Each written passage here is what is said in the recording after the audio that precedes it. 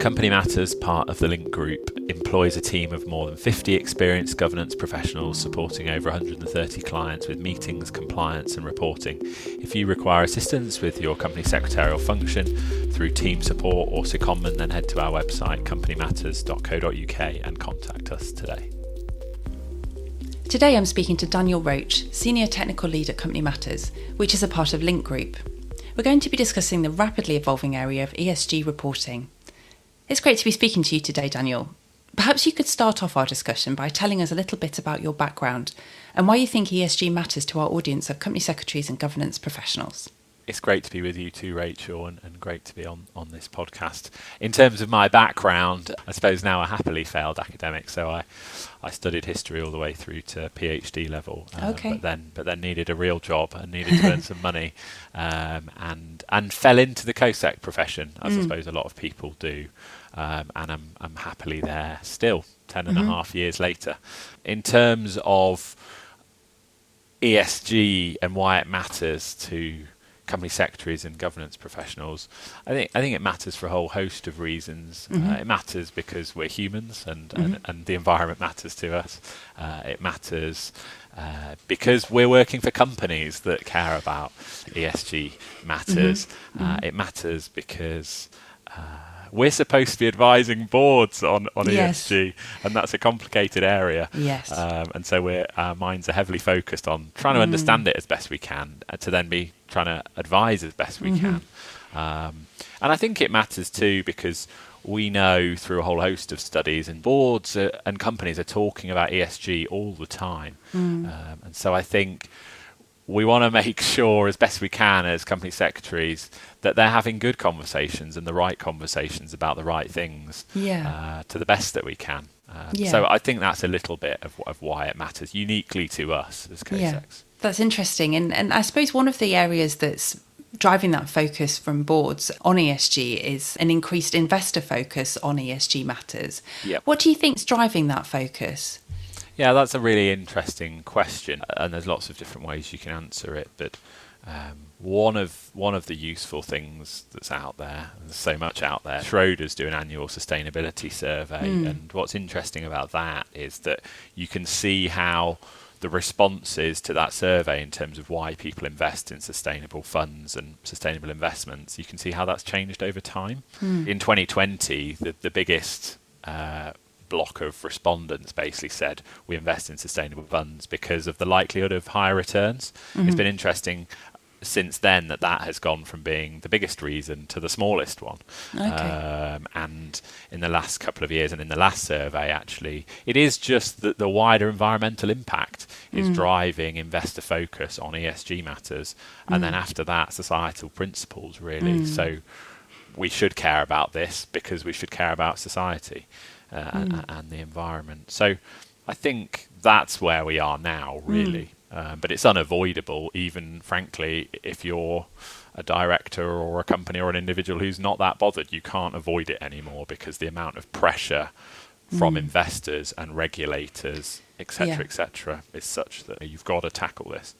And that's an interesting shift, that it's moving up the agenda and it's becoming about more than just returns, like you said. Yeah. And so what are some of the challenges facing company secretaries and governance professionals on ESG? It's great, isn't it, as someone in the industry who loves governance to have lots of focus on governance. But the downside of that is this is an incredibly complex area where there's lots of governance and there's lots of regulation. And it's quite technical, and there's mandatory things and there's voluntary things and there's this framework and there's that frame. I think one challenge is just trying to get our heads around it. And trying to watch it as it moves. I think, as well as being technical, our role is obviously highly practical in that we are advising boards, we're advising management about these things. And so I think the practical challenge of getting buy-in from boards and getting time in board meetings and getting the right things in front of the board and getting boards comfortable with some of this stuff, I think that's a real challenge. And with new regulation comes uncertainty and how that is going to be applied, but also from boards a degree of discomfort in terms of where they stand or what their appetite is like, or think about something like the new diversity requirements, which we might get onto later. Boards are having to think about those things and think about the future and how they're going to move towards those things. So I think those are some of the challenges, and there's obviously two conversations around to have or not to have an ESG committee and the merits of that. So those are some of the things I think that come to my mind. That's interesting, thinking about having an ESG committee. It makes me think about what the UK Corporate Governance Code says about ESG and actually the proposed changes to it. I think some of those reference giving ESG reporting to the audit committee. It's interesting what the code might say and what's happening in the industry as well. I think something like 52% of the FTSE 100 has got a ESG committee by that name or another name. And it's less into the 350. But lots of companies, regardless of what's going to happen with the code, they have ESG committees or a committee like that by another name. So it's interesting then that the current consultation on the code, in the actual narrative around that, they talk about how they had considered really mandating a sustainability committee, as it's called, in that.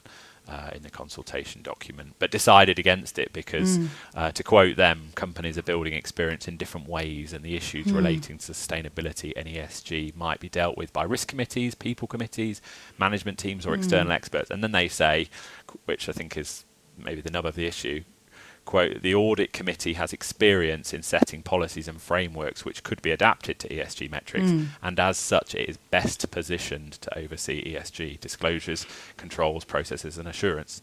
You mentioned a little bit earlier about lots of different requirements around ESG, some voluntary, some mandatory, and there's quite a few new things coming up. What future ESG reporting developments do you think companies need to be aware of? Yeah, good question. And I think there are three in my mind. One is the ISSB sustainability standards. The second is TNFD, the Task Force on Nature-Related Financial Disclosures. And the third is this consultation on the code. In terms of ISSB, we've obviously got two standards that have come out and really feed sustainability into the financial statements and into the notes in the back end of an annual report, and into financial reporting and the risks and opportunities around that. And those two standards will form the basis of UK sustainability disclosure standards. There's two consultations that have been announced by the FRC and the FCA on those things. I think aspirationally the UK standards would come out 12 months after the launch of the ISSB standards, but I think as with all these things it'll probably take a bit longer than maybe originally envisaged. The second is TNFD. Now, when I say TNFD, I do still find a mixture of responses which tend to be, I've never heard of that, or I've already heard about TCFD. So TNFD, the final recommendations were published very recently. So there's some traction and there's some press around it, but there still seems to be quite a lack of awareness, I think. This is TCFD for nature. Right. And it's very self-consciously trying to mimic really TCFD, in the sense that the four pillars of TCFD are identical in TNFD. Right. So they're trying to make it easily integratable, that's not a word, but I just made it up, into TCFD. The ISSB and the GRI, to use another acronym, those people have been knowledge partners in the actual consultation around TNFD, and so hopefully it'll be a bit more integrated and a bit easier to come in. Now, how it comes in to the UK corporate governance regime is TBC. Some investors have begun to ask for it to be mandatory in the same way that TCFD is. At the moment, it obviously isn't. TCFD took years from implementation to actually coming into UK regulation as mandatory. So it may well be similar. We're already beginning to see some of the FTSE early adopt and begin to integrate some TNFD reporting into their TCFD reporting. So it's really putting nature under the spotlight in the same way as climate generally. So that's a little bit about TNFD. And then the third thing is the UK code consultation, which is getting a lot of airtime. And one of the reasons why there's been a consultation on the code is because of ESG. There's 3 areas which touch on ESG. One is remuneration, and the need for there to be stronger links between remuneration policies and corporate performance with ESG objectives, and exec remuneration being tied to those objectives. The second is the role of the audit committee, which we touched on a bit earlier. So the proposed new wording stipulates that the audit committee will have responsibility for monitoring the integrity of narrative reporting, including sustainability matters. It's very clear there. And the assurance side of things too. So in the way the audit committee engages with the auditor now around the financial disclosures, so too going forward, I think it will become much more increasingly common for the audit committee to think particularly about the assurance around the ESG metrics and disclosures in an annual report. And then the third bit is just around diversity beyond gender and ethnicity, diversity of all types, particularly at board and exec management level. So those are the 3 areas that the new code consultation is touching on. And the idea is that code will apply to accounting years commencing on or after the 1st of January 2025. So there'll be a year probably from the time that it is finalised, the new code, to actually implementation. So those are the 3 things that I see coming down the track. It's interesting, the task force on nature-related financial disclosures that you said doesn't quite have as much traction at the moment. Do you think that's because this area of nature and biodiversity loss and understanding its relationship with climate change is a bit of a newer theme that companies and boards and governance professionals are still getting to grips with? Yeah. I think it doesn't have traction yet because it's so fresh, and I think you can get acronym indigestion. Yes, yes, for want of a better phrase. And I think that's a reality too, that boards are getting confused. There's a lot to grapple with, and it's difficult to work out how these things all interlink. So I think the hope for ISSB is that things begin to be standardised and incorporated. I think people who are doing good TCFD reporting at the moment and good ESG reporting at the moment and are already reporting on nature, and you can see that in the best practice that's out there. Now what's happening, of course, is that some of the bigger companies who are on the front foot have signed up to TNFD and have been part of the consultation. So the disclosures will get better and fuller and align with TNFD, but I think they'll already be doing quite a bit of it, if that makes sense. Yes. I think sometimes is that the case, that it's often about highlighting how initiatives or work that an organisation or a board is already doing actually fulfil ESG requirements, or, like you said, biodiversity loss, they're addressing that, but perhaps they just haven't labelled it like that before. I think that's right. Right. And then inevitably someone comes along and like TCFD or TNFD and says, let's standardise that and let's try and push best practice globally. And that is a good thing, but in the intermediate phase, it's sometimes a bit of a headache. And so how should companies go about determining which voluntary ESG reporting frameworks they should adopt? Yeah, I think that's a good question, and I think at the heart of that, it's important to know who you are as a company and who your investors are, and who your stakeholders are, and what matters to them in terms of what frameworks matter to them, what information matters to them. The best companies will have accessible corporate reporting and interfaces with their stakeholders and the users of their annual reports, but they'll also have web pages which are linking to all sorts of different feeds and much more exhaustive information, so that people can access those sorts of things. So if you want 5,000 bits of data, you can go and get that. If you're the average man on the street, you don't need that level of information. I think helping the user distinguish. I also think there is just a reality that you can't do everything around voluntary reporting, and so to choose what you will do, be good at that is a good thing, and to show how what you're doing interlinks with, say, the UN Sustainability Development Goals. That's useful, helpful. There's a humility in it as well, just acknowledging we're going to do this. We can't do everything. But we're going to do this.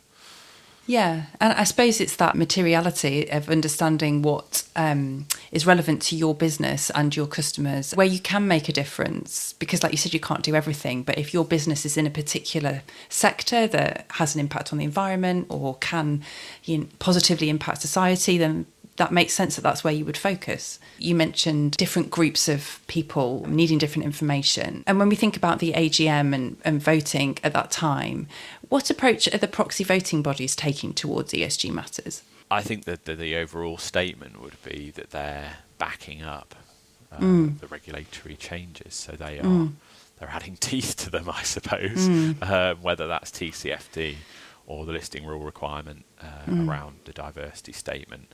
They're backing up those things. So they are recommending that companies vote against the chair of a committee or board if the TCFD reporting isn't up to scratch. If companies aren't meeting their diversity targets, and again, they will recommend voting against. So there's no place to hide, I think. Yes. in a way, because this is such a priority for investors. And this is such a priority for proxy voting bodies.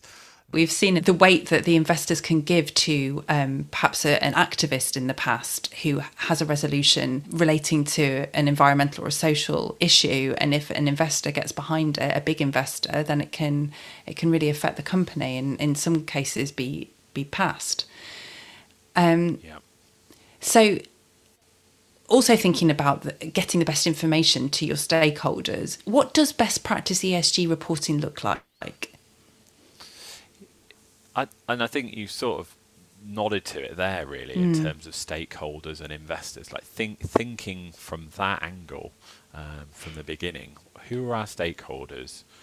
What matters to them inside and outside the organisation? Good ESG reporting isn't just facts and figures. It isn't just numbers. It isn't just data. It's actually telling the story of the company, where it's come from in terms of ESG reporting and climate reporting, and where it wants to go.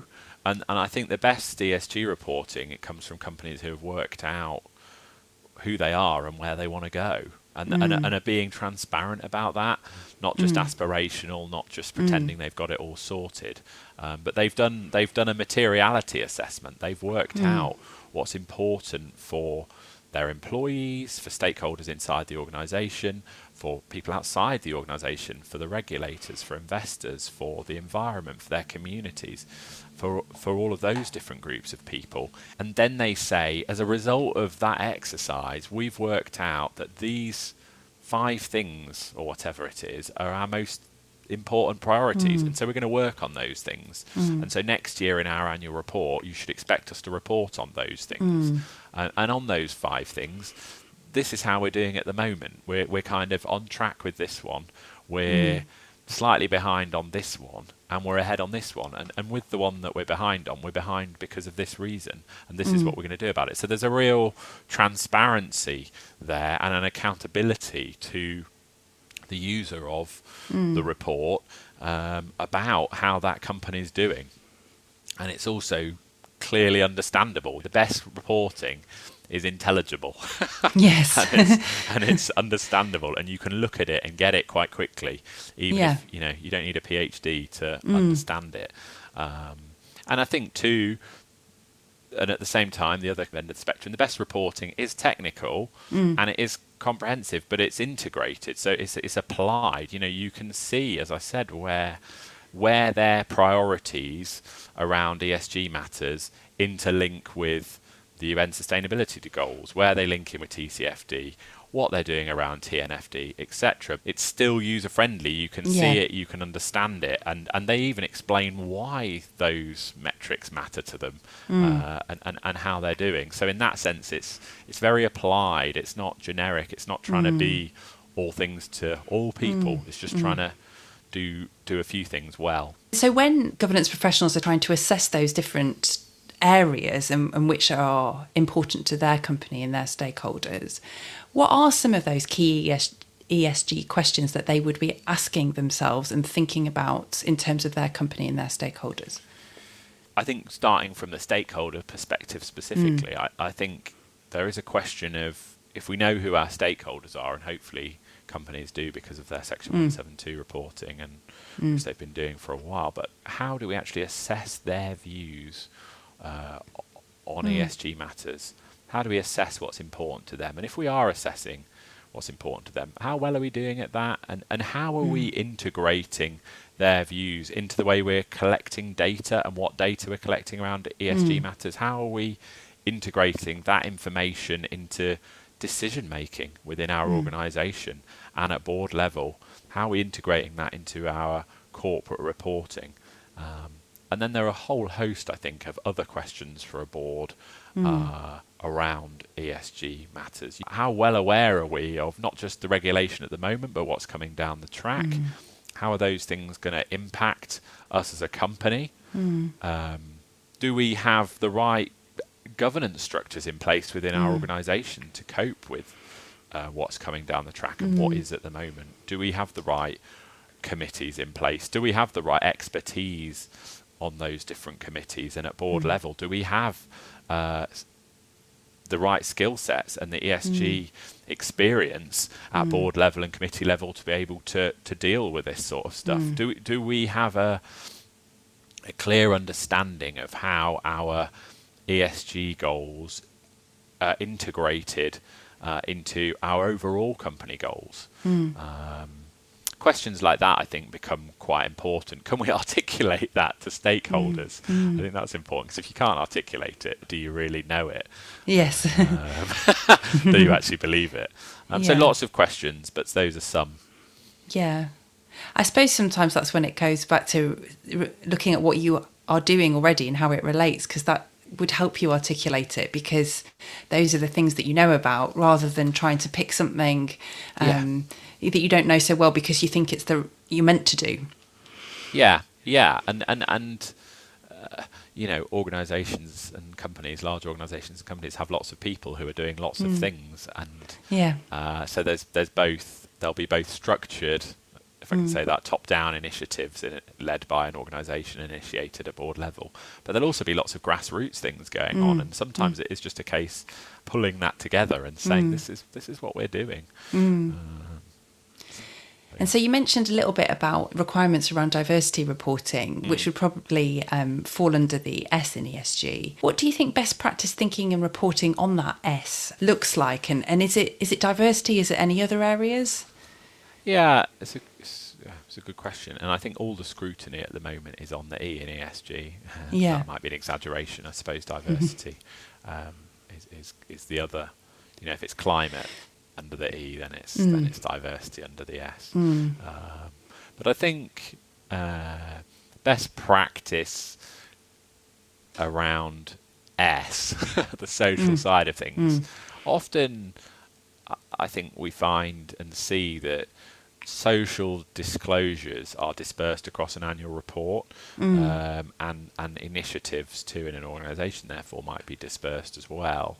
And I think the best companies can pull together those disclosures around S. The best companies have clearly thought about what their S is, and they've said, for us, the S in ESG is these 1, 2, 3, 4 things.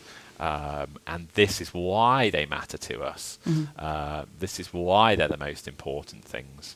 And I think as well as diversity, which we may talk a bit more about, but I think as well as diversity, I think culture too it remains a thing under the S. And the best companies that I've seen in terms of reporting are able to not just say qualitative things around their culture. We've got a great culture because we've got a great culture. They will say, we've got a great culture because we measure it in these ways. This is how we measure it, and this is what our scoring was like, and this is what we're doing about that, and this is what the feedback is like. And that feels much more robust, I think, than just saying we've got an open and honest culture. Yes. So there's a couple of things there around the S, but I think conceptual clarity is helpful on what your S is, both as a board and then showing that in your annual report. Because in some ways it's a bit more challenging, isn't it, to be able to articulate that, because in some ways the E has those obvious metrics of carbon emissions. You can quantify it, but with S it can feel a bit less tangible. Yeah, I think that's right. And I suppose that with the Parker Review and Hampton-Alexander and then those things being integrated into listing rules, I suppose that is an effort to quantify diversity, at least at the top level of an organisation. And so you mentioned diversity reporting. What are some of the benefits of that, and also the challenges that face companies when it comes to diversity reporting? We would all say that having organisational diversity is inherently beneficial. And so I think the benefit of good diversity reporting is that users of those reports and investors can actually see what's going on in that organisation, and they can understand it, and they can get their head around it, and they can get behind that organisation and ultimately want to invest in it because it has a healthy degree of diversity and is working on that. So I think that's a main benefit of decent diversity reporting in that sense. It's more than just we're ticking a regulatory box and therefore aren't we good. Again, it's that point of just showing what's actually going on in an organisation and celebrating that. Challenges, I think this is obviously a movable feast, diversity reporting, and it's evolving all the time. I think challenges are they're different in nature, but if you're a company which doesn't have a diverse board, that is a challenging position to be in. Obviously, gender diversity in terms of women on boards is way ahead of ethnic diversity. It's a challenge, I think, for boards at the moment. They're having to think through succession planning, they're having to think about disclosures in their annual reports, they're having to get their head around the new requirements. They've also got the real challenges too of finding candidates from a sufficient pool size that will support their diversity in terms of succession planning. And I think too that in having to get their head around some of this reporting, existing boards and existing directors are having to make disclosures about themselves too, which some of those directors are finding that uncomfortable. And so you will see in annual reports that sometimes a significant percentage or a significant minority of directors are saying, actually, I'd prefer not to specify or say what my ethnicity is. It'll be interesting to see how that evolves over time as the regulation becomes more embedded. But yeah, those are just a few challenges, I suppose. Yeah, and I think that can be a challenge in terms of understanding the diversity of your organisation as a whole. Getting that kind of data depends on how willing your employees are to disclose it, and so sometimes it can be hard to get a true picture of the organisation. And you mentioned about best practice diversity reporting evolving. Was there anything in particular that you were thinking of there? Yeah, I think what we're seeing is lots of metrics around diversity. Obviously, the listing rule is stipulating gender and ethnic diversity, but I think we're beginning to see in terms of best practice, we're beginning to see diversity around age of boards being disclosed, tenure of directors, and also a contextualizing of that and a situating of those metrics within broader data points across the organisation, as you sort of alluded to, whether that's gender pay gap, whether that's women across the whole workforce, and seeing almost slice by slice what's the percentage of women at board level, management level, different pay grades, how does that work? So we're seeing, I think, more granular diversity disclosures in that sense, which I suppose both situates and sometimes offsets the picture at board level. I wonder if it's done because it indicates that an organisation is working on this from the grassroots, and there is a diverse pipeline that's coming through, even if it's not there yet. And you'll see all sorts of KPIs around female representation in companies, and percentage changes year on year, and all of those sorts of things demonstrate that, I think. So if the best reporting isn't just facts and figures, it's telling a story, then I think those companies would be hoping that users can see that. Whether or not they always do is another case when it comes to voting, but I think good disclosure there is always the best approach. Yes, absolutely. I do think too. I think just the other thing I would say, and maybe you touched on it organisationally, is that there is an interesting dynamic whereby obviously corporate governance is very focused on female and ethnic diversity. There's a celebration of that and an encouragement of that, of course, which is only a good thing. But there is an interesting issue there, which is problematic, as you said, which is that particularly when you go workforce wide, people don't necessarily want to disclose all of those things. So how do you celebrate those things and encourage those things whilst not I suppose creating issues for your workforce or your board? It's tricky to do it in a way that still feels respectful to the workforce. Well, that's perhaps one of those challenges that will continue to be discussed between governance professionals and company secretaries and their boards as they keep on addressing ESG issues and how they affect the company and stakeholders. Thank you so much, Daniel, for the discussion today. It's been really interesting looking at those core ESG issues that governance professionals and company secretaries are facing and how they're affecting reporting in this area, from the relevant regulation and voluntary standards that are coming into effect and investors and proxy advisors' expectations and how these issues are making an impact to the AGM, and discussing those central ESG questions that are facing a business and how they can help themselves by thinking about their stakeholders and their sector and making it about what they can do meaningfully and how they can address this in the annual report. Thank you, Daniel. It's been really great to speak to you today. No, thank you. Thanks for your time. I've really enjoyed it.